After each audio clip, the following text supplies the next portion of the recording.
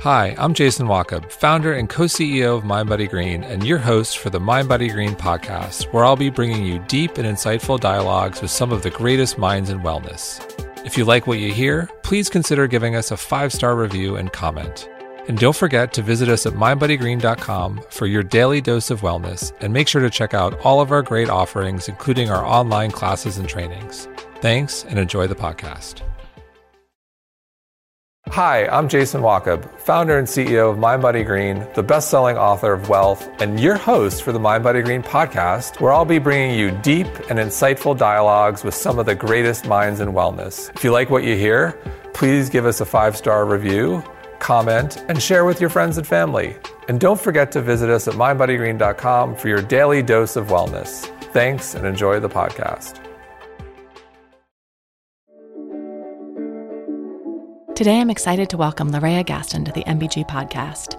She's the founder of Lunch on Me, a Los Angeles-based organization dedicated to helping the homeless. The seed for Lunch on Me was planted after LaRayia realized the healing power of simply giving a sandwich to someone in need. And now Lunch on Me serves organic food to 10,000 people on Skid Row each month. But for Lunch on Me and LaRayia, it's not just about the food. They also offer healing in the form of yoga, meditation, crystals, Reiki, and most importantly, love. LaRayia is truly shifting the conversation around homelessness, asking us to question what we think we believe, and inspiring each of us to be part of the solution. A note to our listeners, we have some construction happening above us, so if you hear some sounds, we apologize in advance for the distraction. LaRayia, welcome to the podcast. Thank you for having me. I'm so excited to see you guys on the East Coast. It's nice. LaRayia, you do work that most people can't even imagine. Can you tell us a little bit about Lunch on Me and the work that you do on Skid Row? Yes. Lunch on Me is an organization that offers organic food and holistic healing for the foster youth and homeless in Los Angeles. It's a lot of energetic work. It's a lot of dedication and sacrifice because we've been so focused on consistency, and we're a grassroots organization, so that makes it a lot of juggling at once and still being able to show up and make sure that we're in the people's lives that we service. And it's really about access, giving people access to their own healing. So LaRayia, on the Revitalize stage in 2018, you shared some pretty shocking statistics about homelessness. Can you talk about some of those now and how those might have changed? Yes. For 2018, one of the big issues that I think goes unlooked is foster care systems. We have 28,000 kids in LA that are in foster care, and out of 28,000, only 1,400 are awaiting adoption. And 50% of those kids, which would be 14,000, will be homeless within 6 months of aging out of the system at 18. So that's a huge amount, 1,400 with 28,000. That's unbelievable. Yeah, so one of our biggest issues is foster care. So when you look at the issues of homelessness, what are you seeing? What do you see? I see a lot of displacement. I see a lot of people who do not have support. They weren't raised in support. And I think a lot of people don't consider if you are a foster child, you are taken out of a family and you do not have a family. When you are being fostered, that's not the same as adopted. Adopted is when someone takes you in and takes care of you. Foster is people are being paid to house you. You're still displaced. And it's only till you're 18. You know, it's a time, a ticking time for those kids. And a lot of times you deal with a lot of neglect. Only 3% of foster kids even go to college. And to me, for it to be that low of a percentage of people that even get past high school, that lets me know there's neglect, that they are not being taken care of. They are not being mentored and guided. So you're dealing with children having to make adult decisions with no help and no guidance. And of course, where would any of us end up without being shown the way? And what happens when they turn 18? 18, government stops funding the foster family and they're left on their own. A lot of these kids don't even have bank accounts, you know, or job experience, or just getting out of high school. Mm-hmm. So, and that doesn't even go into what they've experienced in foster care. Because, I mean, you deal with statistics of girls. 70% of girls are pregnant before they're 21. And that shows you, I mean, 70% is a huge number of girls at 21, where it's showing that they're looking for love in different places, and it's at alarming numbers, and it affects them. And so looking at things like that, looking at the amount of abuse that happens in foster care, it's like not only are these kids dealing with displacement, lack of guidance, but they are also not, they're being mistreated. They're being abused. So there's trauma that's being built on top of this. So there's all these different layers and none of it's being addressed. You know, people look at someone homeless and they think it's their decisions that they made and not that the system has failed us. And what are you providing? What are you going down to Skid Row and providing? Of course, let's start with the food. Let's talk about the food that you're bringing. Well, the food is amazing because we make it with so much love. We focus on organic food. That's been my biggest thing is like I love healthy organic eating and I wanted to make sure everyone had access to that because I've realized like people can't afford. The average person can't afford to shop at Whole Foods. And that's the God to honest truth. So me wanting to provide that for people, I felt like it was an act of love that was tangible, physical, and it's something that could happen instantly. It doesn't take a million days. It just takes one meal to show someone that they're loved. And I feel like who doesn't feel loved when they're nourished? That was the first step. Next, to me, food became a tool to create a relationship and a bond and consistency with people in such a vulnerable neighborhood demographic. And how were you providing the food? Where were you getting it from? What time of day were you delivering it? Oh my God. So when I first started, I was just buying food. And that's something I had done for 10 years. that was my form of, I call it spiritual tiding, that I would always just buy food for anyone that I'd seen that was homeless outside of a grocery store, in front of a restaurant I'm going to. And then when I decided to start Lunch on Me, our first event, we fed vegan pizza and cold pressed juice. We had fed 500 people. And that was not really knowing how to go about like creating this organization. I just knew how to feed people and love people. And that's when it first started. And I started creating monthly Love Without Reason block parties. And that's when we would all just get together and distribute food that we bought. Going into it, I started looking at, okay, well, what does food waste look like? That's big for me. Like I've always been focused on, like, I do not waste food. And so I was like, how can I approach other companies? I knew what the restaurant industry looked like, what would happen. And so I started creating models that would distribute waste and create nourishing meals. There was so much food that goes uneaten. 40% of food in America never even hits a table. When you look at food banks, you always see that they focus on non-perishables. And I was like, but wait, what's happening with all the healthy food? Because that's being wasted just as much. And that's what my focus was. Let me create programs where I would make it easy for people. In the first grocery store I worked with, Lassen's in Los Angeles, and they're still owned by the Lassen family. And they're like a little baby Whole Foods. Like it's super small, but they, took a chance on me. When I was getting food from them, in order to get the food, I would have to collect it at 11:30 at night. So during that time, 6 days a week, I was distributing food from midnight to 2 a.m. And I did that for a year. And so every night, 6 nights a week, and Sunday was our only day off because Lassen's was closed that day, we were distributing food. And That's kind of when it started, my whole zero waste. And to see the amount of food and to see this is food that otherwise would have just been thrown away. Yes, I'm talking about everything from their delis, hot bar. They would make food and toss it every 4 hours. Wow. So this is all fresh food. All fresh food, all made same day. Like it was just insane. And then I started collecting like holiday food, right? So when holidays would come up, there'd be stuff that's like pumpkin or cranberry. They would pull everything from the shelves. And I didn't realize how much food is wasted just off of that like seasonal consuming. And so that's when I started saying, okay, we have to bring in chefs so that we can create meals that are nourishing with the food the excess food that's not cooked. And that's how that came to be, where I started telling chefs like, okay, what do I do with this? There's so many different random things that were bought or mispicks, when you have cans of pumpkins and cranberry, how do you make random that into things? Meals? Yes, and it was really cool because it kind of created a creative process. And then I'm also bringing food into a community that is not used to healthy food at all. If someone is on food stamps, they're only being provided by the government $3 a day. That's the average. So what can you buy for $3? Right. And so they weren't used to, they were just used to eating top ramen, just processed foods.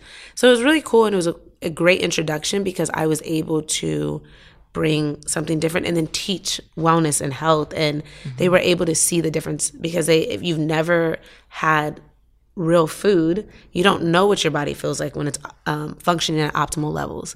So that even changed where they're like, oh, I feel better. So it wasn't just like us coming in our presence, but they actually physically felt better with the food we were giving them. And so that's how it started. And then other relationships came, like BuzzFeed. I also get like corporate catered lunches, craft services, just all these different weddings, bar mitzvahs, like all these different events where people just started contacting us. And I started saying big or small, like let's make sure nothing goes uneaten. There's someone that can benefit from that.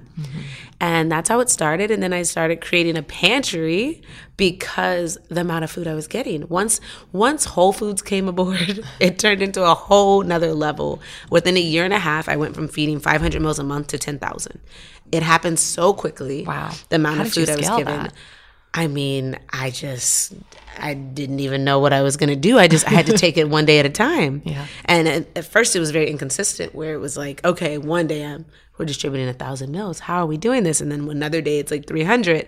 I got to a place where I'm like, okay, 400 meals a day is what I want to distribute every single day. That's like max. And that's how I scaled it to figure out like, okay, we're doing 10,000 meals a month, 400's a max. And then I was able to start saving things and organizing what we would make for the following day and figuring out what days we would have surplus and what days things would need to be cooked by chefs and what days things would be provided from craft services and catering companies. It's a whole like crazy organizational. It's a crazy operation how we have to manage so much food, but it's really cool. It's really great to be able to do that and then to show up with organic food for people in need and to help combat their health issues. Like it's great that I can give out cold pressed juices. I'm working with Health Aid right now and they're giving us 7,000 kombuchas this week to distribute. So we're able to give everyone on Skid Row. Like when you think about the price of a kombucha, that's $5 for someone who's living off $3 a day.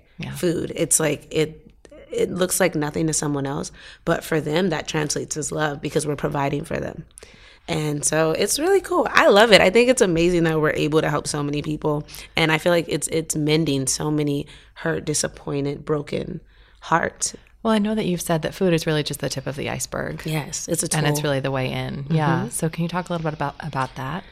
Yeah, so food was our consistency because you're dealing with Skid Row. They're not always the most open embraced people because they have been hurt and their pain is valid. You know, I think that they do an incredible job with just what they've been through and how they are still allowing us in.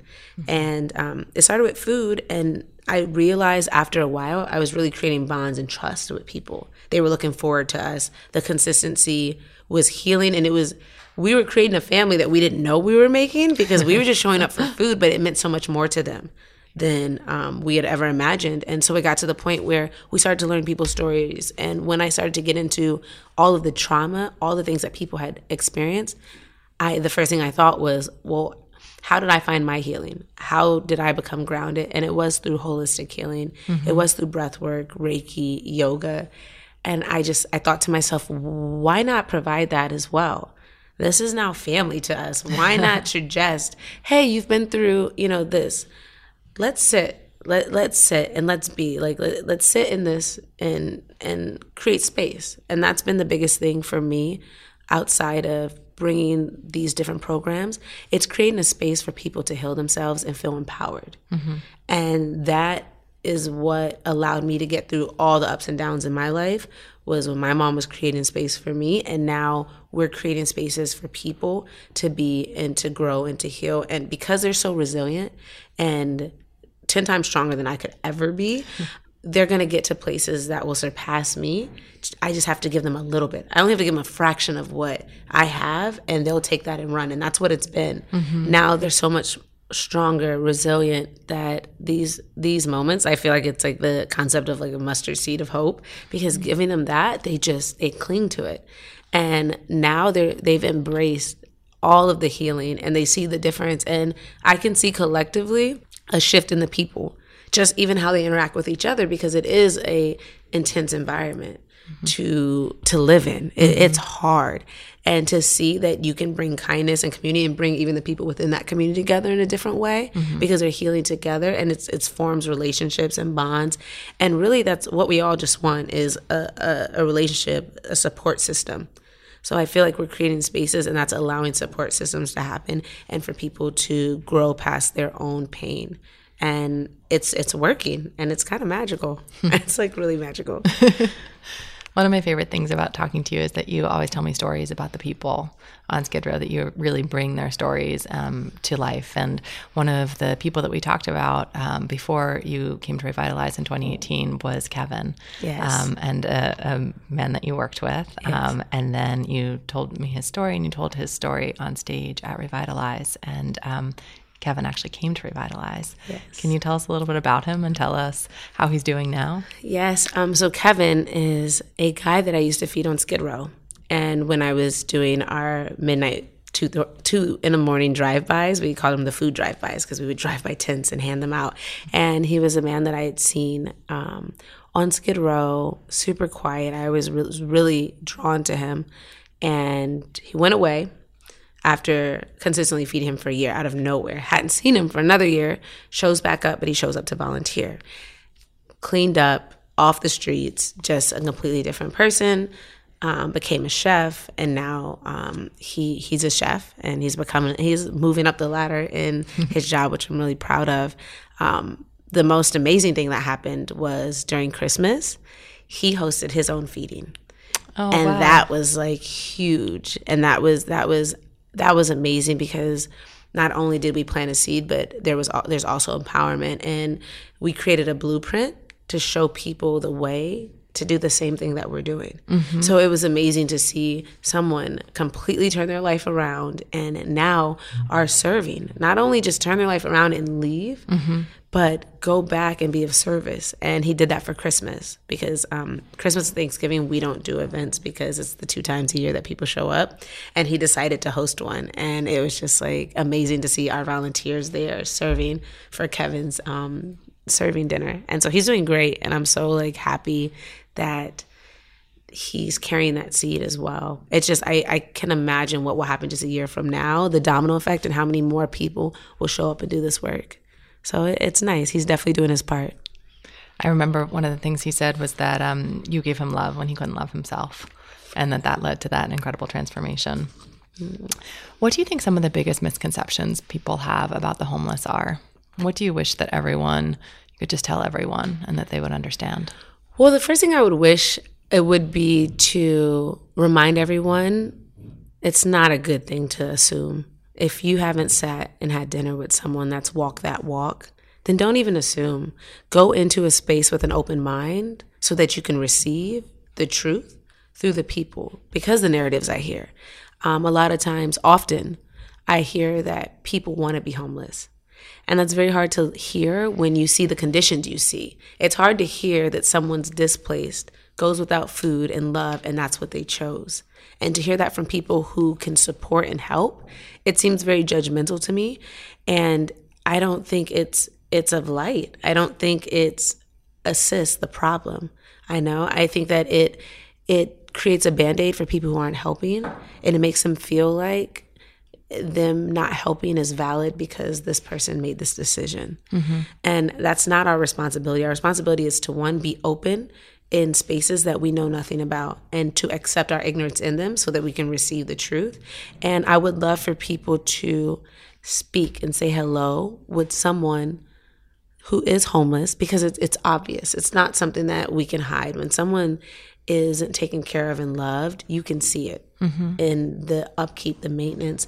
They're just, even in their body language, And so I wish more people would speak and say hello and put themselves in a space to have a direct experience instead of forming an opinion based off of another's opinion or something they'd seen in a movie. Like, I always tell people, go into those spaces, have an experience, move out of your comfort zone because you're missing out on some of the most incredible dynamics that you could ever have.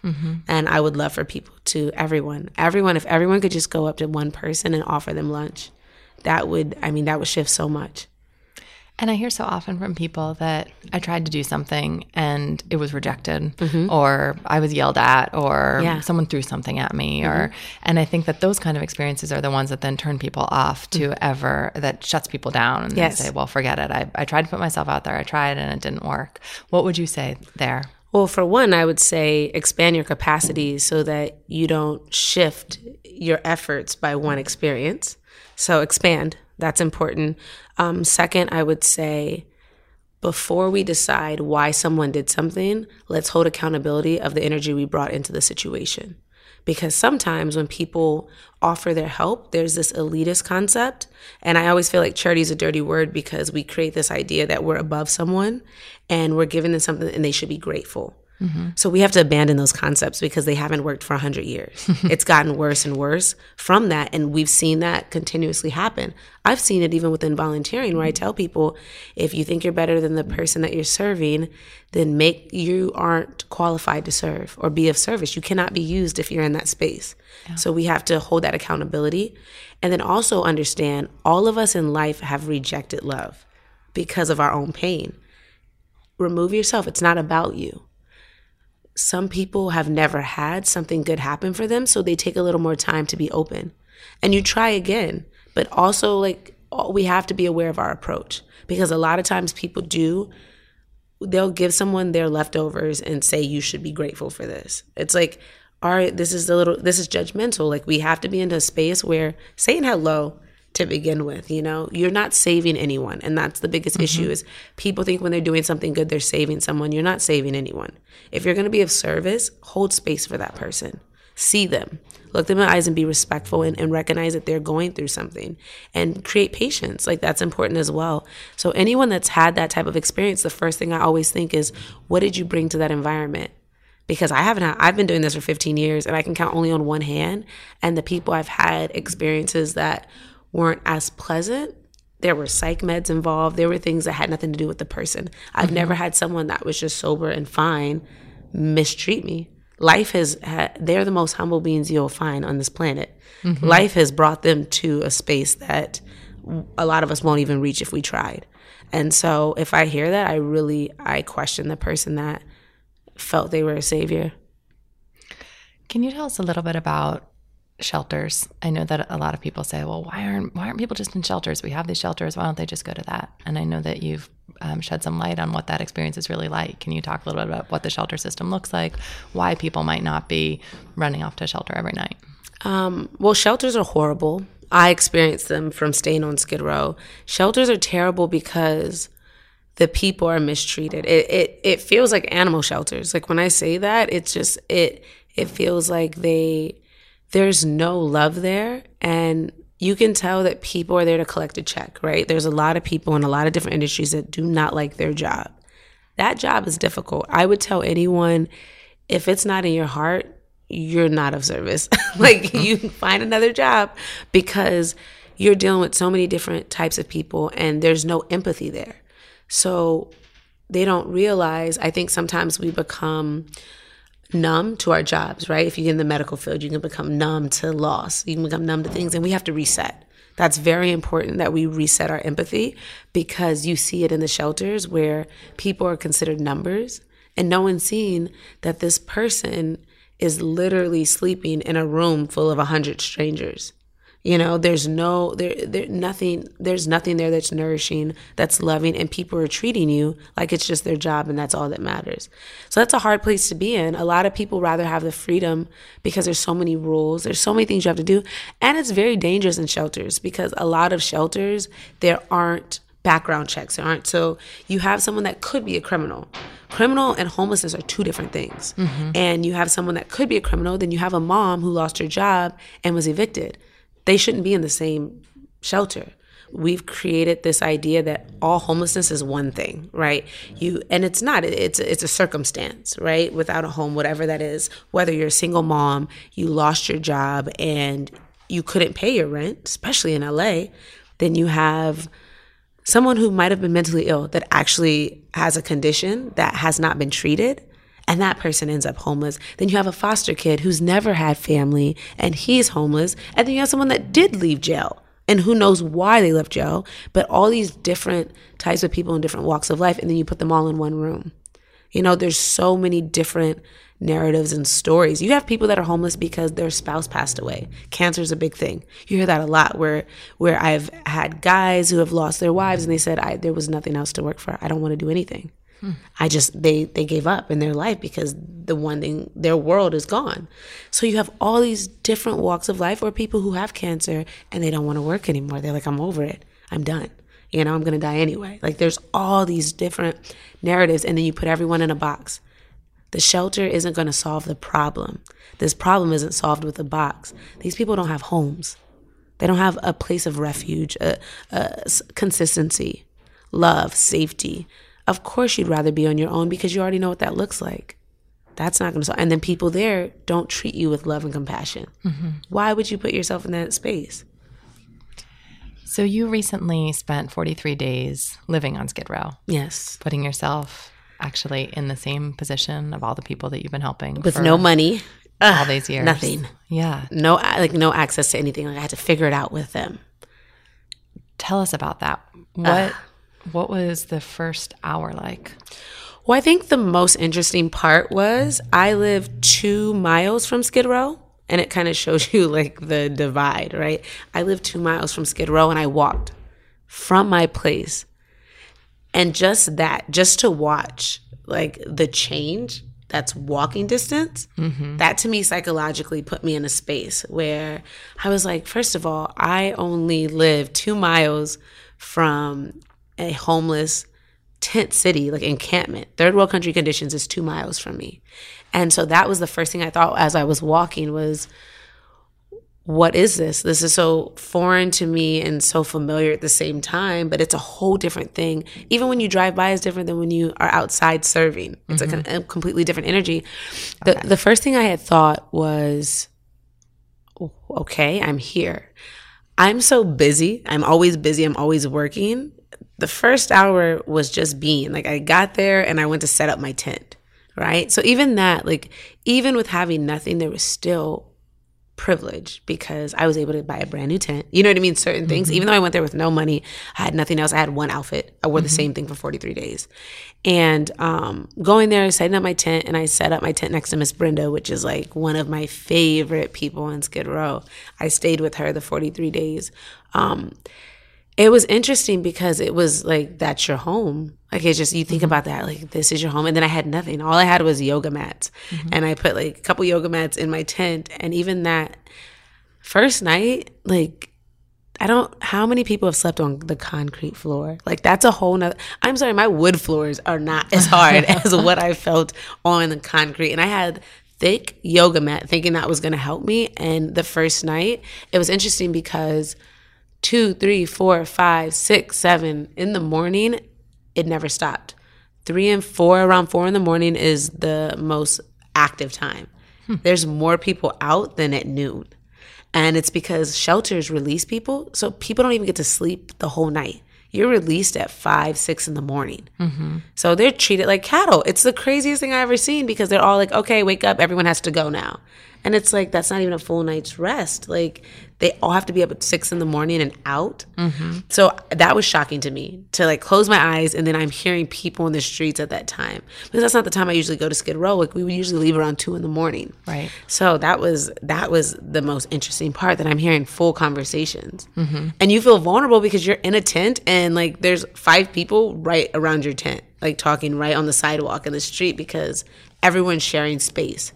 So that was really like an interesting part for me, was the first night. And rats. But like, I'm used to rats in New York. I'm not used to rats in LA. That's a different thing. But like, my first night, a rat tried to go into my tent. Oh man. And I was like, oh no. Like, I felt like, I'm like, my first camping experience is Skid Row. It's not like in the woods. It's literally, it was my first time camping. So that was like, it was such a shift in so many different ways. One was, I'm so used to my spiritual meditation routines, my disciplines, like how I do things, and all of it was disrupted because I couldn't find peace. And I'm pretty good with finding peace even in chaos. This vibration was beyond me, the amount of just activity. And it was shocking because I became so acclimated so quick That part was disturbing to me because within the first week, there were only maybe 2 or 3 times I had to physically leave Skid Row. And that was for like wellness events. I would have to leave for a couple hours to do an event, and I was completely gone. That idea, though, of going from world to world, that must have been intense. I was at Maracata Sagado in Malibu at a retreat, speaking on a panel. I was shaking. For one, I had probably been 20-something days, maybe 25 days into Skid Row. Had to go there, go from all the sounds of 25 days to complete silence in the middle of like the Malibu hills with no sounds and people. I'm on a panel and it's silent and I'm like shaking because I could hear my own heartbeat because I was so used to sounds that I was just like, I'm so sorry. Like vibrationally, I'm like, guys, I cannot ground myself right now. Like, I am so sorry. I'm shaking. There's nothing I can do. But vibrationally, I just did a shift that I can't even physically explain to people. And I had seen it in people who were on Skid Row because we take them off of Skid Row too, right? Like we take people bowling, we go to restaurants, we celebrate birthdays. And I've seen people act uneasy and I didn't get it before. Like I used to be like, oh, maybe it's because they feel how people are looking at them or certain things like that. And that felt magnified for me. You know, like I changed my clothes from being on Skid Row, but it was, I mean, the maintenance, I looked a little crazy, but I was in the middle of something and I could even feel a difference. I felt like uncomfortable. I got so acclimated to being in that space with those people that I felt displaced in the wellness world. I felt displaced on this panel. But it was interesting because I also felt magnified in what love looked like. So even on that panel, I was listening to people and I felt like so many things were missing energetically. Like the experience I was having, even in that moment, I felt like people needed to shift and change because it even steepened my understanding and how I can be of more assistance because of my experience. And being more empathetic to even the idea of, wow, they must love and trust us to get out of their comfort zone, to spend time with us because it's hard. It was so hard. And I was doing things like on Skid Row, there aren't really rules, right? Not like the normal rules, like you cross the street diagonal, like certain things happen. And I started doing that like when I got back home. And my friends were like, you know, you can't just do that. And I'm like, I didn't think about it. I was so acclimated so quick. And even like my schedule of eating, and we were walking maybe 10 miles a day at least. Everything was on foot. And everyone was teaching us different things. Like if you need to, you know, get water or coffee or a pair of socks, like these are different places you go. So I was going to all these different shelters, getting things. And even how people like looked at me, treated me, it was insane. So first of all, how did the people on Skid Row react to you? They were excited. So I had told them, I was like, I explained to them, I'm going to come, I'm going to stay with you guys. We're going to film. And I want you to walk through, like, I want to understand, like, what your days look like. How does that work? How does that happen? And they were really excited. Miss Brenda had cleaned, like, 3 days before. She had swept, like, my area where my tent was going to be, like, days before. And she was, like, even telling people to move their tents down. So it was really funny. I felt like a guest in their home. And it felt like a month and a half slumber party because I got to spend, like, intimate time with so many people that I feed, and it's a different dynamic when I show up. And that was the thing too. I learned the importance of us because while I was down there, I ate the food that was served at other places. So I threw up every other day. It was so bad. Like I got so sick because I was experiencing everything that they were. And then when we came down, like when I would see our team, I understood why they're so happy. I was like, oh my God, I get a salad today. Like I just thought to myself, because I was eating such crazy stuff. I hadn't had meat since I was 19, and I had a burger because that's what was served that day. I low-key tortured myself thinking about what they go through and just their health and the stuff that was served. I was just like, how can you eat this every day? How can you, I felt a difference even in my body having to do that. And then like, I looked a little rough, like having to eat like that, not feel nourished, and then still have so much to do because there's street sweeping days where we have to take our tent down, move it to another street. Then you have like LAPD and city sanitation coming, harassing you. It's like 3, 4, 5 in the morning and they're coming yelling at us, get your tents. And I'm like, do you guys have to talk to us that way? Like it was crazy to see how they're treated. It was just like, that part was heartbreaking. I cried every day. Every day I cried. And then especially when it got to the point, maybe after a week, where I was blending in. The first week I looked okay. Yeah. Second week, I was acclimated. I was no different. And in that moment, I started to see the treatment. Even when I went just a block off of Skid Row, I had a woman call the cops on me. I went into her store because I was like looking at frames, forgetting I just wasn't thinking about my whole situation as a whole. Mm-hmm. I was just being me. And it was the first time this woman called the cops, "What are you doing in my store?" And all I could say was, "I'm looking at frames." Like, I was confused because I'm like, wait, like, I'm just going to the store to look at a frame that I would like to buy. But then the guy that was with me that was filming, his name is Nima, he was like, she thinks you're homeless and she's treating you this way because you can't afford anything in her store. Mm-hmm. And then she called the cops on me to leave. And like, that hurt my feelings. And Miss Brenda was outside the store and I didn't realize, like, she didn't walk in the store. She's like, "The lady thought you were going to steal or something." And I was just like, what? And I had to explain to her, she was so acclimated and used to being mistreated. She was like, "Yeah, she thinks that, so let's just not go in her store." And I'm like, no, this isn't right. Like, no one should be treated this way. But they were so used to it that it was like, okay. Mm-hmm. And even that's like heartbreaking too, to be treated that way. And then you're still being forgiving to the person that's like being, rude to you. Or it was interesting because I watched how people and their everyday actions affect and hurt people who are homeless because they are really treated differently at an extreme level, because I was treated differently. And I don't even look a fraction of people who have been chronically homeless for so long. So it was such an experience and a shift, and it was humbling in a different way. And I have a different respect for the energy that they bring and contribute to this world, considering how they're mistreated every day. Like, I have a whole different respect for them. What was it like to go back home? That was weird. I was doing weird stuff. They kept saying I kept doing Skid Row stuff. So like, one thing that happened, well, of course you don't have electricity, right? So I ended up getting electricity because that's the thing too that was really cute. It was probably the biggest sign of love. This guy named Fiji, I've known him since my first event.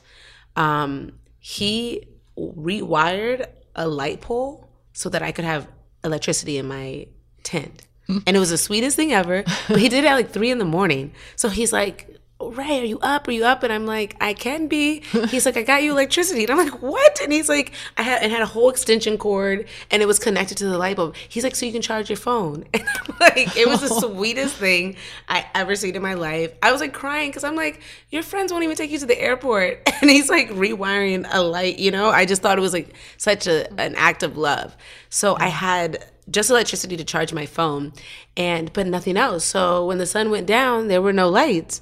You're really in the dark. So we had literally flashlights. And going back, there were like the first couple of days, I didn't turn the lights on, but I didn't think about it. Mm-hmm. Literally. So Venus, one of our coordinators, she was like, "The lights are off in here." Like, I was literally with my flashlight on my phone reading and writing something. And she's like, "You can turn the lights on." And I was so acclimated. I didn't even think about it because I was like, oh, it's night, so it's dark. And she was like, turns on the lights. And I'm like, oh my God. Like, things I had to rewire, that was extreme for me. You know what I mean? Even like not walking like that was even like meditative, and it was a whole different presence, because then I had to get back into life in a different way, because I went from really being, I got to exist. And we existed and we survived, and our needs were met in a different way. So that part was very, very different. When I got in my bed, I was like crying because I couldn't believe, and it hurt my feelings because all I could think of was so many people who are elderly, who have so many health issues, for them to be sleeping on the concrete floor like that. And then for me to be in the bed, that was a hard one for me, because I'm just like, I realize how much I have, and even though I live simplistically, like I'm not, but I have so much in comparison that I was like, oh gosh, all of those things. I thought about all of it. Like, even just having a bathroom in your place, when you're on Skid Row, like you have to go to like little bathrooms, wait in line, take a number. Mm-hmm. It's just like things that are just, it's so different. You just don't have a convenience in any way. It's humbling. There's nothing that's convenient for you. If you need food, you might have to walk a couple blocks to ask somebody for a plate, or if they want to give it to you, it might mistreat you in the process. Everywhere you go, you're having to interact with people to get your services because you have nothing. So that part it's different. It's hard. It's so much work just to be homeless and have your needs met. It's tough. So I noticed how much access we have and how convenient life is for us. Sounds like Miss Brenda was kind of your host on Skid Row. Yes. What is her story? Miss Brenda was put into foster care at 5 years old, and she was abused her entire time. When she was 18, they had told her, you can stay if you become the nanny. And so she never had a life outside of cleaning and cooking for the foster family. She always wanted them to adopt her and take her in, and they didn't. And then the foster mom, when she passed away 12 years ago, the kids told her, well, you have to go to Skid Row. You were never our family, but she's been with them since she was 5, and she's almost 70. So she went her whole life, doesn't know who her family is, never seen their pictures, doesn't know her last name. She was taken away at 5, and then she was abused the whole time. So she's been through so much, and she's just a sweet woman. Like, all she does is clean and sweep, because that translated as love. She cleaned her whole life, like took care of them, became the maid instead of like the sibling, just for them to love her. So that's her personality. I would wake up in the middle of the night, she'd be sweeping, she'd be taking out the trash, because that's her only way that she feels like she's contributing or she feels of value. And I have such a soft spot for her because she has my mom's energy. Absolutely. I know she comes down and hugs me through her. I can feel it. It's insane. I took my sister to meet her. She came to visit, and as soon as she hugged her, she was like, yeah, why did I just feel her? Aww. And I was like, yeah, I think it's Mom. 110%. It's kind of incredible. Yeah, I have a soft spot for her. I tell her I'm an adult orphan, and she never got adopted, so we kind of need each other. So I want to ask you about why you do the work that you do, what inspires you, how you wake up every day and go back, how you started doing all of this. So I guess what I'm really asking is, tell us about your mom. My mother created a space for me, and I always say that because sometimes I'm strong, and I used to tell my mom all the time, because she would always say, she was super religious. Even though I'm not religious, she would always have references, and she would always say, God won't put more on you than you can handle. And I used to always tell her, well, I think he's thinking too highly of me because I deal with so much. I have so much weight. But within all the things I went through, the space she gave me allowed me to be knocked down in the world and stand back up and recharge. Like, I felt like no matter what happened, I could be thrown, chewed up, spit out. The space she gave me, I could get back up and try again. And that started the whole, first of all, my own strength. And then it also gave me, because she didn't save me, she empowered me. And also her service. She was so giving to everyone. That's the one thing I loved about her. She was giving, and she didn't live by telling you how to live or showing you the way. She just lived righteously. And that example was enough for me, because you could feel it. You could feel the presence of something beyond. And I knew that she would be my teacher. She would teach me everything I needed to know about life. And she inspired it. I didn't know that this is what I would do. I always knew I would be a super volunteer. I would always do my part, because that was the words that was said to me. The moment I stopped tidying in church and I decided to start feeding people was the day I knew I would always do my part in life, because that resonated with me. When she said do your part, it felt like I had a responsibility to contribute to society. And that was my expression of gratitude, by being of service to everything that's existing as well. And so that is what inspired and brought this. But her creating the space, and that space I didn't realize, like I knew, but it wasn't until I went to Skid Row. My mother sent me there, because I didn't know when I was getting my visions, my meditation, it was just her talking to me. And she specifically said to me on the 43rd day, I brought you here because love is never lost, because I thought I lost. You know, when we lose people, we have to sometimes look at, like, what is it that pains us? Is it our relationship with death? And because to me, it wasn't that, because I feel her.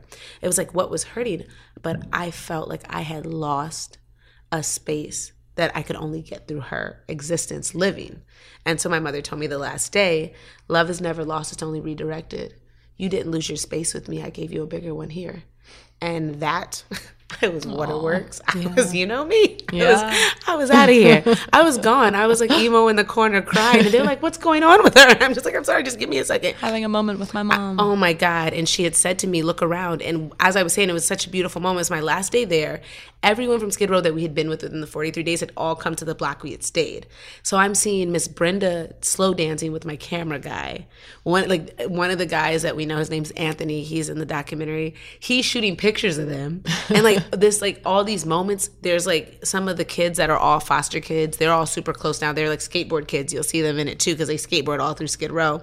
They're all sitting in the tent together. And I was just crying because like that space, I'd seen it. It was the first time I could physically see the space that I would always speak about. And I didn't understand. For me, that space was in her bed, right? It was next in her bed, having snacks. That was a space that was created, but I had seen it on Skid Row. And I was like, oh my God, I'm creating the same spaces that she gave me.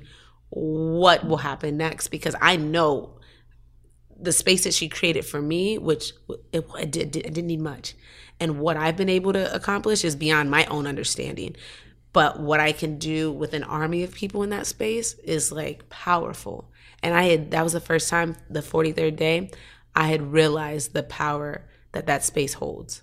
And that inspires me. Why wouldn't I? And I've been given the floor so many times. Why wouldn't I talk about something that matters? Doing all this work, can you tell us a little bit about what your life looks like? What does your apartment look like? A pantry. It seems like if there's like some type of zombie apocalypse, everyone will come stay with me because I have everything.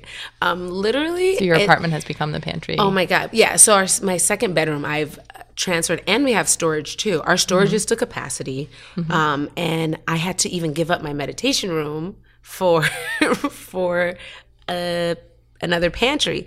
So my second bedroom looks like a baby Whole Foods. It has utility shelves aligned, the whole thing. The pantry is probably holding 20,000 products at least. Like if you see it, it's like, this can't be real. And it's so organized, you kind of think I'm crazy because if you see how like everything's faced forward, it looks like you could just go shopping. It's insane. I brought a commercial fridge into my dining, like where my dining area is. There's now a second commercial fridge because my fridge wasn't big enough and I need to make sure we could store more. And there's like like literally I only have my room and half of my living room. I have a little nook in my living room that's definitely a space that has like plants and stuff. But then outside of that, it's like utility shelves, products,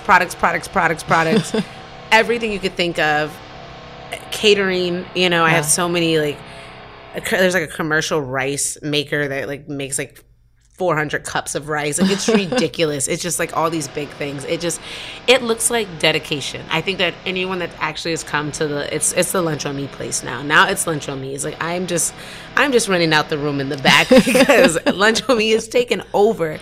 If you see the amount of things, but what we're able to do, and so we've been able to also run a food bank out of the second bedroom because we have people that also, whether they have health challenges that want to eat healthy that don't have access. So it's not just the homeless and foster youth.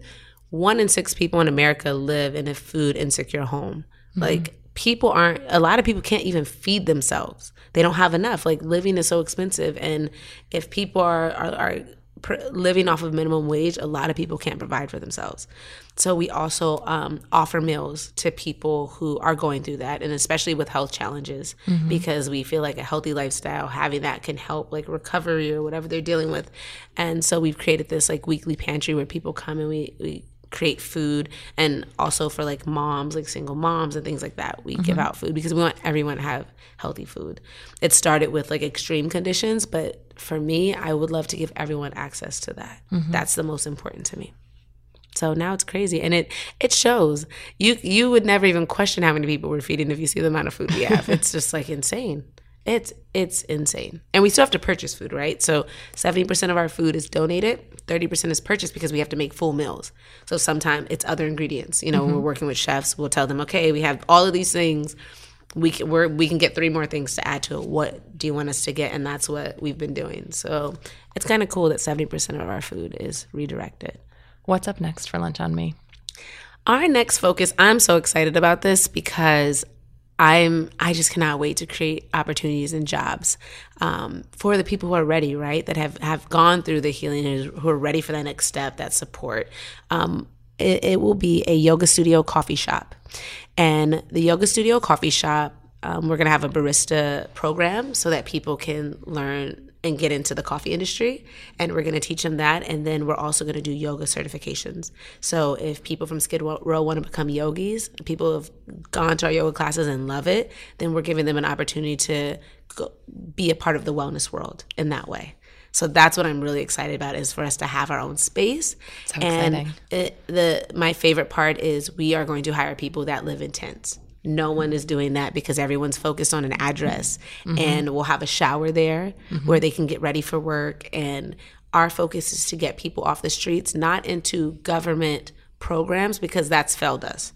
It's to get people independent and in their careers and where they want to be, and to discover that in skill and job training. And I think the coffee industry and wellness would be amazing, and eventually get into roasting with them. And just I want to create jobs and wellness and things that they would love to do. And they've shown a lot of interest in these things because of food, and even healthy food, and having like chef programs and things like that. Like we'll have a deli. That is our focus, is for Lunch on Me to have a home. That's not mine. If everybody out there listening now wants to get involved, wants to do something immediately, wants to contribute resources in some way, be those time or energy or love or financial resources, what do you recommend? Where would you want people to put those resources? Well, first, I would say go to our website so you can see all the great things we're doing, lunchonme.org. Pledge. The one thing we've asked from everyone is, if everyone would pledge just $10 a month, we would be funded grassroots wise. We would have the support we need. That's all we're asking. We're asking for $10 a month. We don't want, now, if you have $1 million to donate, we will gladly take it. But specifically, it's about micro gestures to us. My biggest focus is, it's not about doing your part once. It's about consistently doing it. Pledge $10 a month to our efforts, and that helps us scale what we're doing. And contributing, if you can show up, if you can come to LA and show up. But if you can't, buy merch from us. Like, support what we're doing. We're grassroots. We're doing all of this ourselves. Get involved. And I feel like every single person can afford $10. That's 2 coffees, okay? I'm always measuring things in coffee. I'm like, how many coffees is that? So sacrifice 2 coffees instead of getting the 2 that you would normally get. Give it to Lunch on Me so that we're able to gauge this and really build our support, because we need the wellness community. If you're a yogi, again, once we have our space, every single yogi, anyone that's in wellness, I would say, come host a class, come teach, the people from Skid Row, like these things. Like, we'll have a space. And that's the biggest thing too, is the space would not only be for people on Skid Row, but it brings people in the wellness community that can share their gifts and give everyone access to it. We want to have it where all of our employees, all of the classes are free, and then we want to create a donation-based class where not everyone can afford a $30 yoga class, but everyone should be able to go. If they have $1, okay, we'll take it. That's fine. Yeah. Like, we just want to create that type of community where everyone can do it. And if you can help and contribute, great. If you can't, that's okay too. You're still invited. And that's a space we want to create. And I don't think there is a space like that in LA where people from Skid Row and people from Beverly Hills can go. Like, that's what we want to create. And then we want to create jobs and opportunities, because I want every single person that's overlooked and that's invisible, because there's something in them that just hasn't been nurtured and activated. And that's what we want to do, is create our Lunch on Me cafe. LaRayia, you're a pretty incredible person, and you extend yourself in so many ways to so many people. Yeah. How do you take care of yourself? I come visit my best friend. Literally, she recharges me, even though she's like asleep on the corner. She's here today, though. She is here today, yes. I recharge myself, first of all, my spiritual practices. Like, there's just my disciplines. I feel like my biggest gift is how disciplined I am, because I that's important to me, is creating balance and space for myself, and spending time with my best friend, my family, my siblings. Like, I definitely love being around my closest family. Like, I spend time in that way. I balance it that way. And I've gotten better with it. When I first started, I wasn't as balanced in creating that space, but I realized in order to be effective and to do what I'm doing, I have to create balance and take care of myself as well. Because it's so easy to like get caught up, and I have to get to a place. And my other happy place is the gym. Like, I don't know, like for me, Latin cardio makes me happy. Like, that makes me so happy. I can sweat all of the stress away. So that helps me. And then art, I think the most important part is like, I'm in love with my process and what I do. Every day, whether I'm creating something in art, I'm designing, or I'm making a pretty plate for someone on Skid Row, just to create beauty in any area of my life, that to me is like my expression, like my true expression of myself. And there's no more I could ever have wanted or asked for. So I just show up, figure out what life's going to be. I don't know what it's going to be tomorrow, but I literally just show up, and I just expect miracles every day and for things to be magical, and it does, and that's it. And then I'm happy. And then I go to sleep and do it all over again. That's literally like I wake up on 100, like, hey, let's go. Life, okay, we woke up, we have another day. What do we have left? And that's it. And I just think that because of the work I'm doing, it's created some, I just don't know. I'm like so happy. I just feel so full inside because I'm doing so much for so many. And it's like, you can feel it. We're all connected. And the amount of goodness you put out in the world, you can feel that vibration. It lifts your vibration, but it's also connected to you. And I feel that. And it's just, it's my happy place. What keeps you up at night? Oh my gosh. What keeps me up at night is our fundraisers. Yeah. Designing. What keeps me up at night is the idea that the problem isn't fixed, and there's always work to be done, and there's always facilitating to do and connections to make with people. Like, I think collaborations are so important.